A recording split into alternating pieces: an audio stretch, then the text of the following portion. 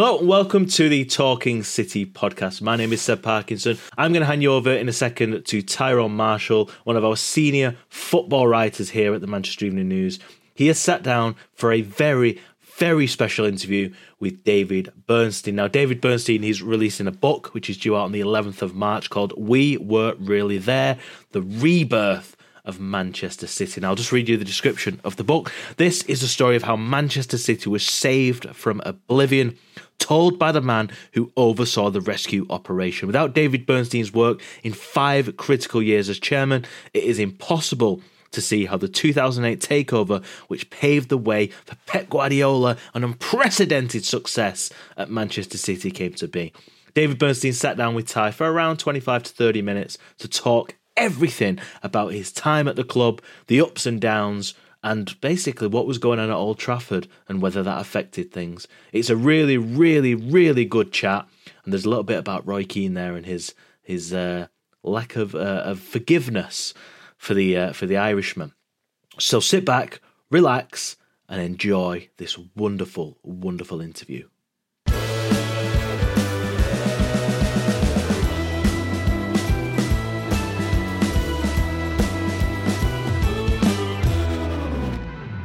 Okay, so David, thank you for joining us. Welcome to the Talking City podcast.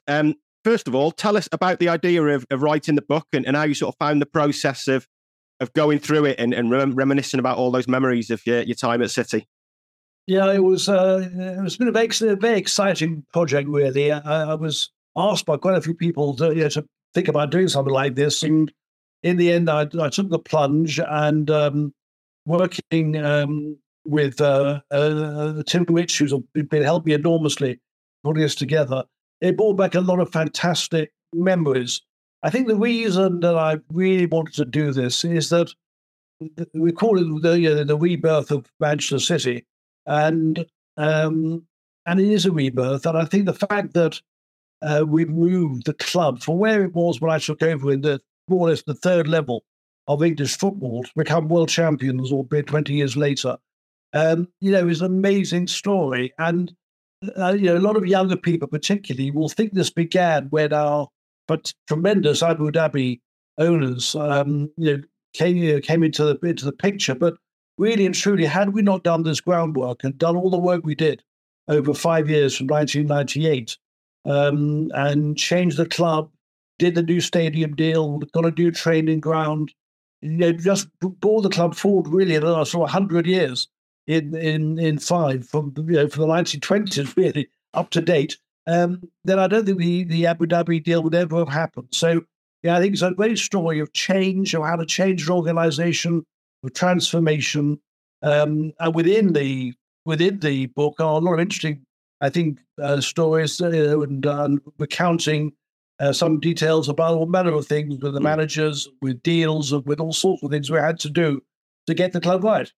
Yeah, absolutely. And you write in the book about your history of supporting City and watching City.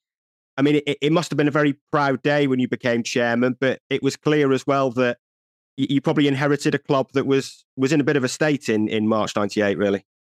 Well, it was. It was in a terrible state. And I think a lot of people were very nervous about dealing with the club. The fans were very upset. They were very sort of mutualist frame of mind. They'd sort of threatened my predecessor in a number of ways.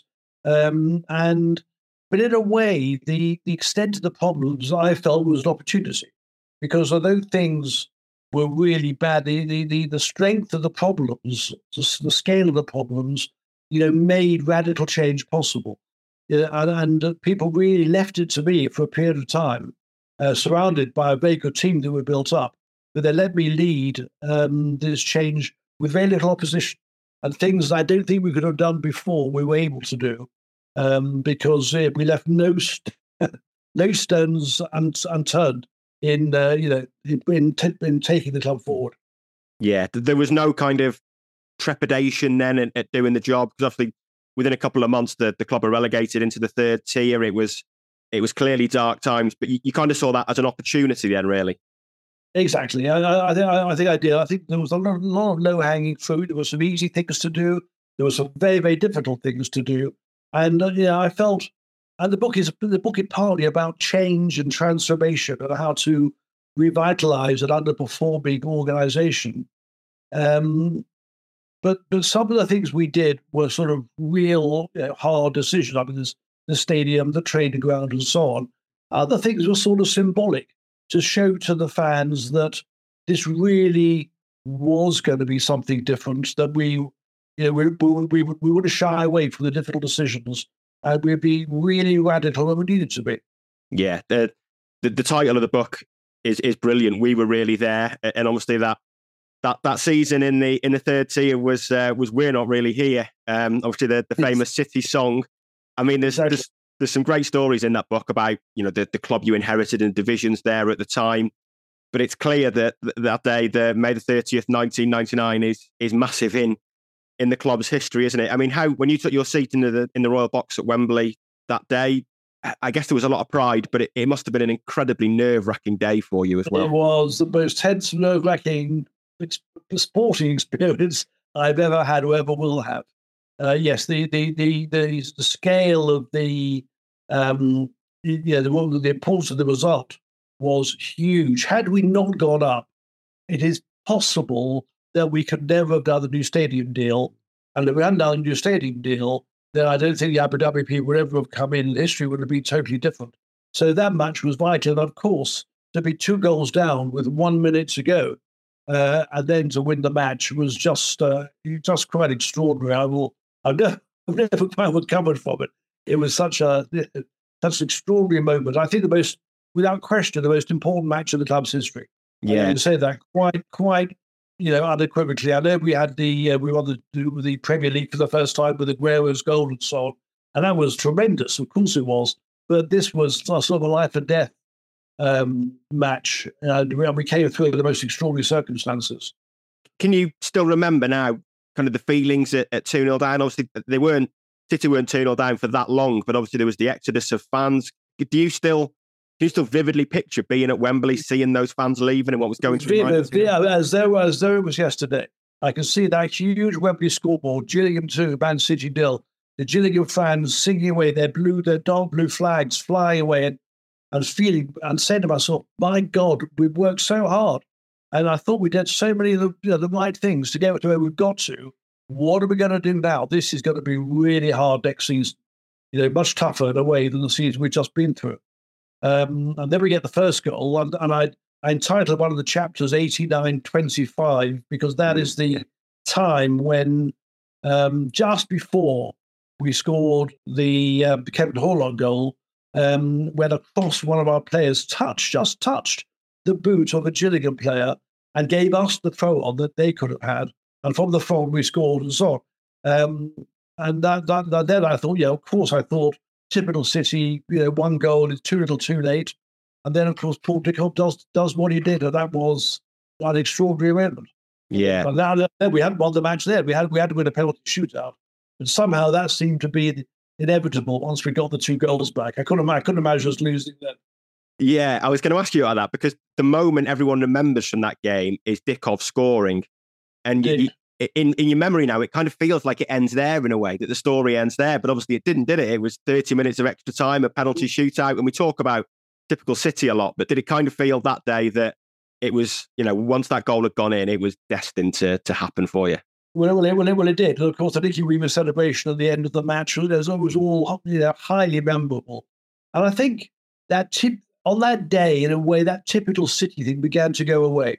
We pulled something back from the brink of disaster, and that began to generate the momentum that was so important. And then we got, of course, the promotion the following year. And although we had a setback the year after, I think there was enough momentum then, and with Kevin Keegan coming in to get back straight away, that was vital. We got back the second time. So we had 3 promotions in 4 years. And of course, the club has never really looked back since then. Certainly hasn't been relegated since then. And now, of course, we are where we are. Yeah. Did you feel after you'd won that playoff final that, right, this is the start of something now? Obviously, you had another league to go through, but did it feel like we're on the right track now? We're moving in the right direction. It did. It was a sign. But you could imagine the fillip of winning an important match in that way was almost like a miracle to have won that match. Yes, it gave us tremendous confidence, and it gave Joe Royle confidence, and we were able, of course, then to build on the team a bit. We could bring in, some championship type players rather than being in the third level of football. So definitely, it gave us a platform to move on. Yeah, Had we not won that game, I think history would have been very, very different.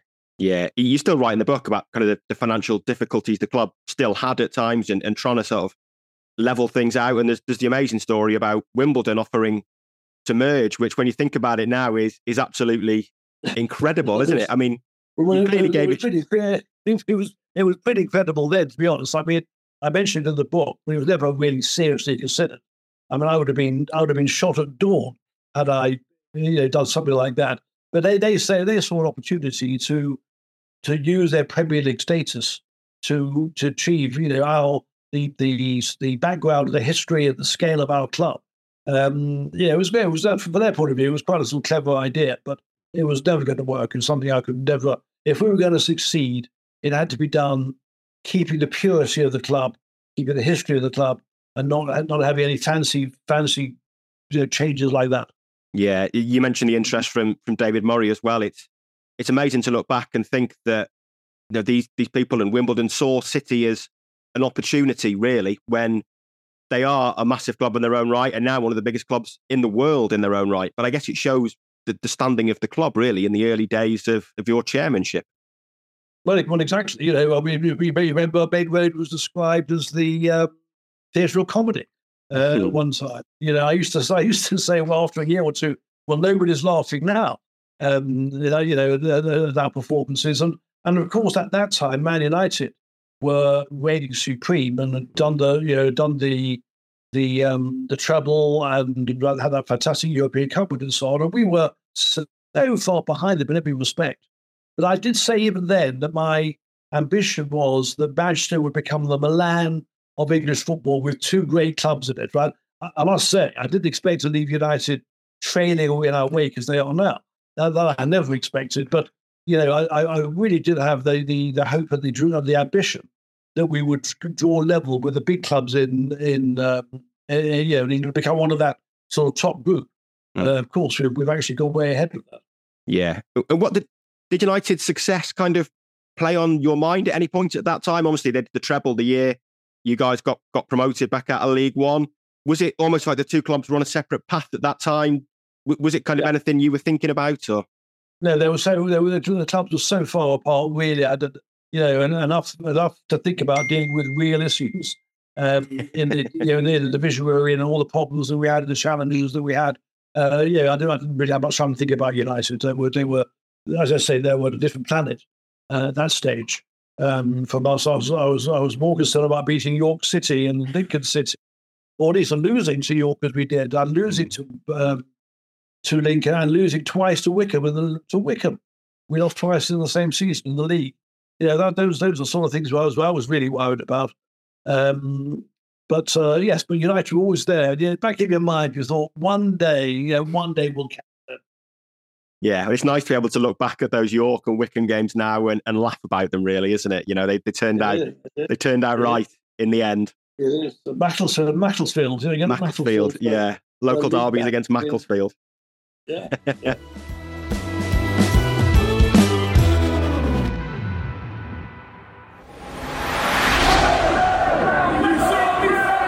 We've teamed up with Manchester City to bring one listener the ultimate Manchester City fan experience. Immerse yourself in City's state-of-the-art stadium tour experience, featuring all three of the treble winners' trophies, as well as a first-hand feel as you walk out from the Etihad Stadium glass tunnel.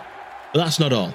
Not only will you have a full tour of the stadium in all its glory, you will sit in Pep Guardiola's seat on the touchline to soak up that matchday feel, as well as experience the newly updated virtual press room, where you can sit next to the likes of Pep Guardiola himself, Manuel Akanji, Nathan Ake, and Erling Haaland. If you want to be in with a chance of winning this fantastic prize, all you have to do is subscribe to the Talking City podcast and leave a review on Spotify or Apple Podcasts, and email a screenshot with your name, location, and contact information to talkingcitypod, that's talkingcitypod @gmail.com, and we will announce the winner very soon. Good luck.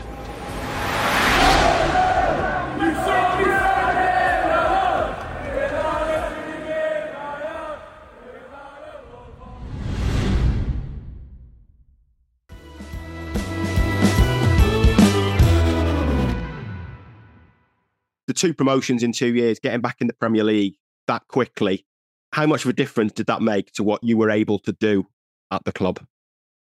Oh, huge. I mean, it gave us confidence, it gave us credibility, it enabled us to start to raise some finance. I mean, we were never overflowed with money, but at least we had some funds to play with.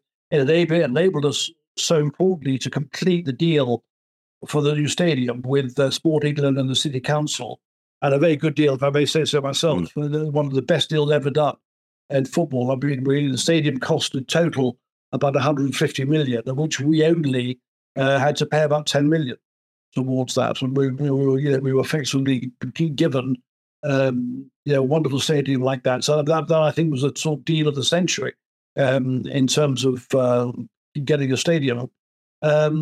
So yes, it was crucial.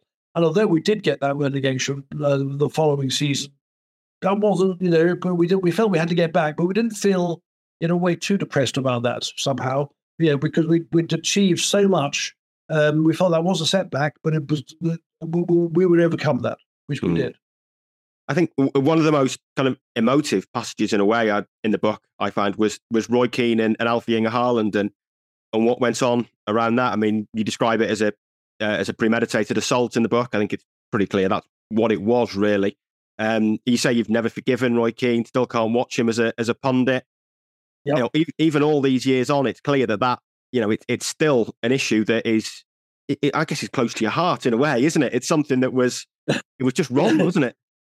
Well, it's a character weakness of mine, probably. I don't forgive easily, and it was the blatant nature of that. The fact that people knew he was going to do it. I mean, he was quite open about it, and he boasted about it. He stood over the injured Haaland and said that left him well, serves you right, and so on. So and I think he wrote about it afterwards. I got fined very heavily by the Football Association. So it was a pretty. I mean, things happen in football. It's a tough game, and people get injured. But this was a little bit different. This was premeditated and something that he actually boasted about. Yeah, and you write a lot in the book about the kind of the medical reports and what came back, and obviously Alfie already had issues with his knees, but that certainly pushed him closer to retirement, didn't it? That tackle and the knock-on effects, and medically and in terms of confidence around his body, I guess it led to the end of his City career. I think so. His career and his football career not that long afterwards. Yeah. Of course, it's wonderful that he's now got a son who is one of the greatest players in the world. I mean, that must be a great compensation to him. And the way history has turned on itself. It's wonderful to have a player that quality with the name Haaland play for the club. Yeah, definitely. I mean, do you think justice was ever done in that case? You write in the book about how the club looked at the potential of suing Roy Keane. Do you think justice was done in the end, or did he still get away with it? In the end, with these things, you have to take advice. You've got to be sensible. You get very emotional about things, but if you start to get over emotional and start go down needle moves, so I'm going to work, it only causes heartache and loss for everybody. So I think we had to take the decisions that we did. I was reluctant to do it, but that was the advice we had, the medical advice that we had, the legal advice that we had. So. So we are, we were where we were, but it was a very sad episode. Yeah, it's clear in the book that you kind of wanted to pursue it as far as you could, really, for the club and for Alfie, I guess. Well, absolutely. Well, we did, and we did pursue it as far as we sensibly could. Yes. And you mentioned his son there. I mean, it must feel quite strange in a way to watch Manchester City now and see that name popping up on the score sheet pretty much every week. Well, it's very, very on. We also been on to see Kasper Schmeichel. Yeah. When we had Peter playing for the club for a while. They're extraordinary time. Because, of course, so much time has passed already. I can't believe we're talking about 20, 25 years ago. Yeah, it's extraordinary. It seems to have gone into a flash. But but there you are. But I'm hoping that the book provides a lot of interesting stories from the inside. Oh, sorry, That's okay. sorry about that. That's right. The book provides a lot of interesting stories from the inside of a club during a very, very dynamic period when so much happened in a short time.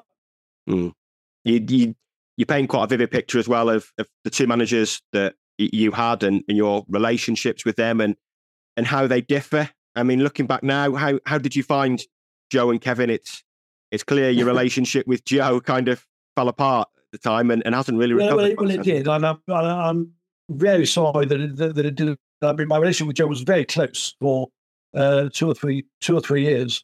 I enjoyed it enormously. I like working with him. We achieved real success together. And I was really sorry in the end when we got relegated. Things hadn't worked out. The book explains in some detail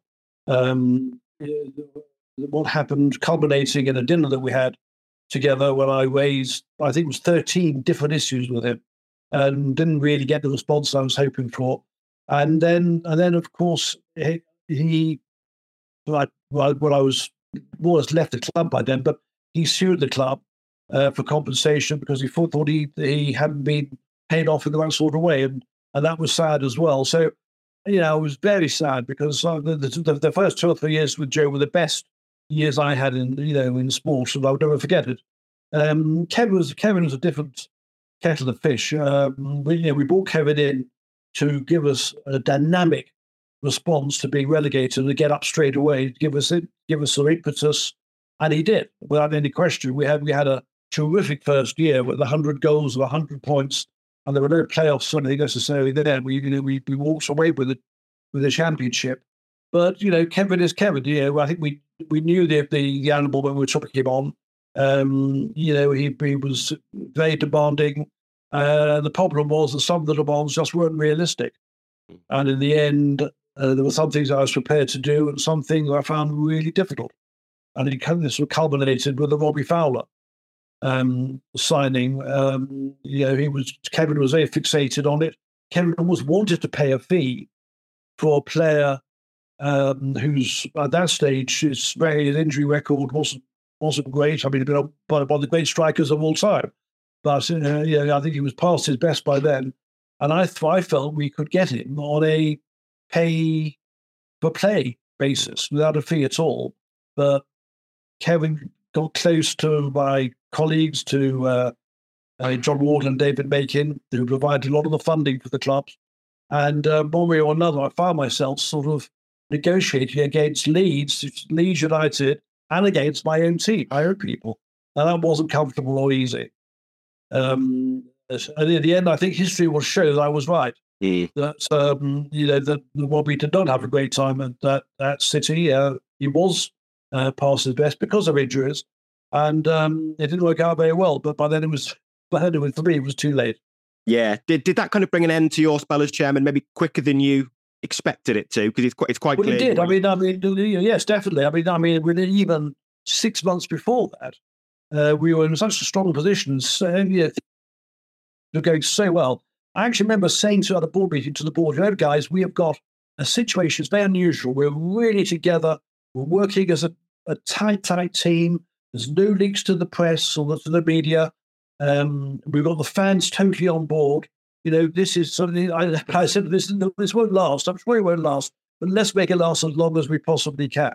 And then these pressures came. Well, other things happened as well. It wasn't just the Robbie Fowler deal. There's other things as well. And in March 2003, I just felt the thing was beginning to sort of fall apart and fragment. And all the things I've been so proud of and we were doing so well were not working as well. And I just wasn't prepared to operate in that way. Yeah. Do you have any regrets? Any regrets looking back? No, I don't. I think the situation was becoming impossible for me to do things. I love the club. Frankly, I love the club too much to do things the wrong way. And just to hang on, and then things got more and more difficult. There'd be more and more leaks in the media and whatever else. It's not that I wanted to run it. So no, I think it was tough. It was really tough, and missed it terribly. But I think it was the right decision, and I've got no regrets at all. No. Yeah, and looking at the club now, I guess a huge part of your legacy is the stadium they play in, isn't it? Well, it is. It is. I'm so proud of that. I think the one thing that would have happened, major thing, would have happened differently had I stayed on, is that the Thaksin Shinawatra deal, that the sale to him would not have taken place. I think the club was getting itself again into a very difficult financial situation, and did a bad deal to get out of it by selling to him, and he sold it on a few years later at a profit, at quite a big profit, and that profit shouldn't have gone to him. That profit should have gone to the existing shareholders, mainly the fans. Yeah. They were the shareholders. About 2,000 fans who were shareholders, and they in the end sold at an undervalue, and they were the losers actually. So although it's worked out wonderfully well in the end, there's that interim period that really should have been avoided. Yeah, that's an important element of this book, I think.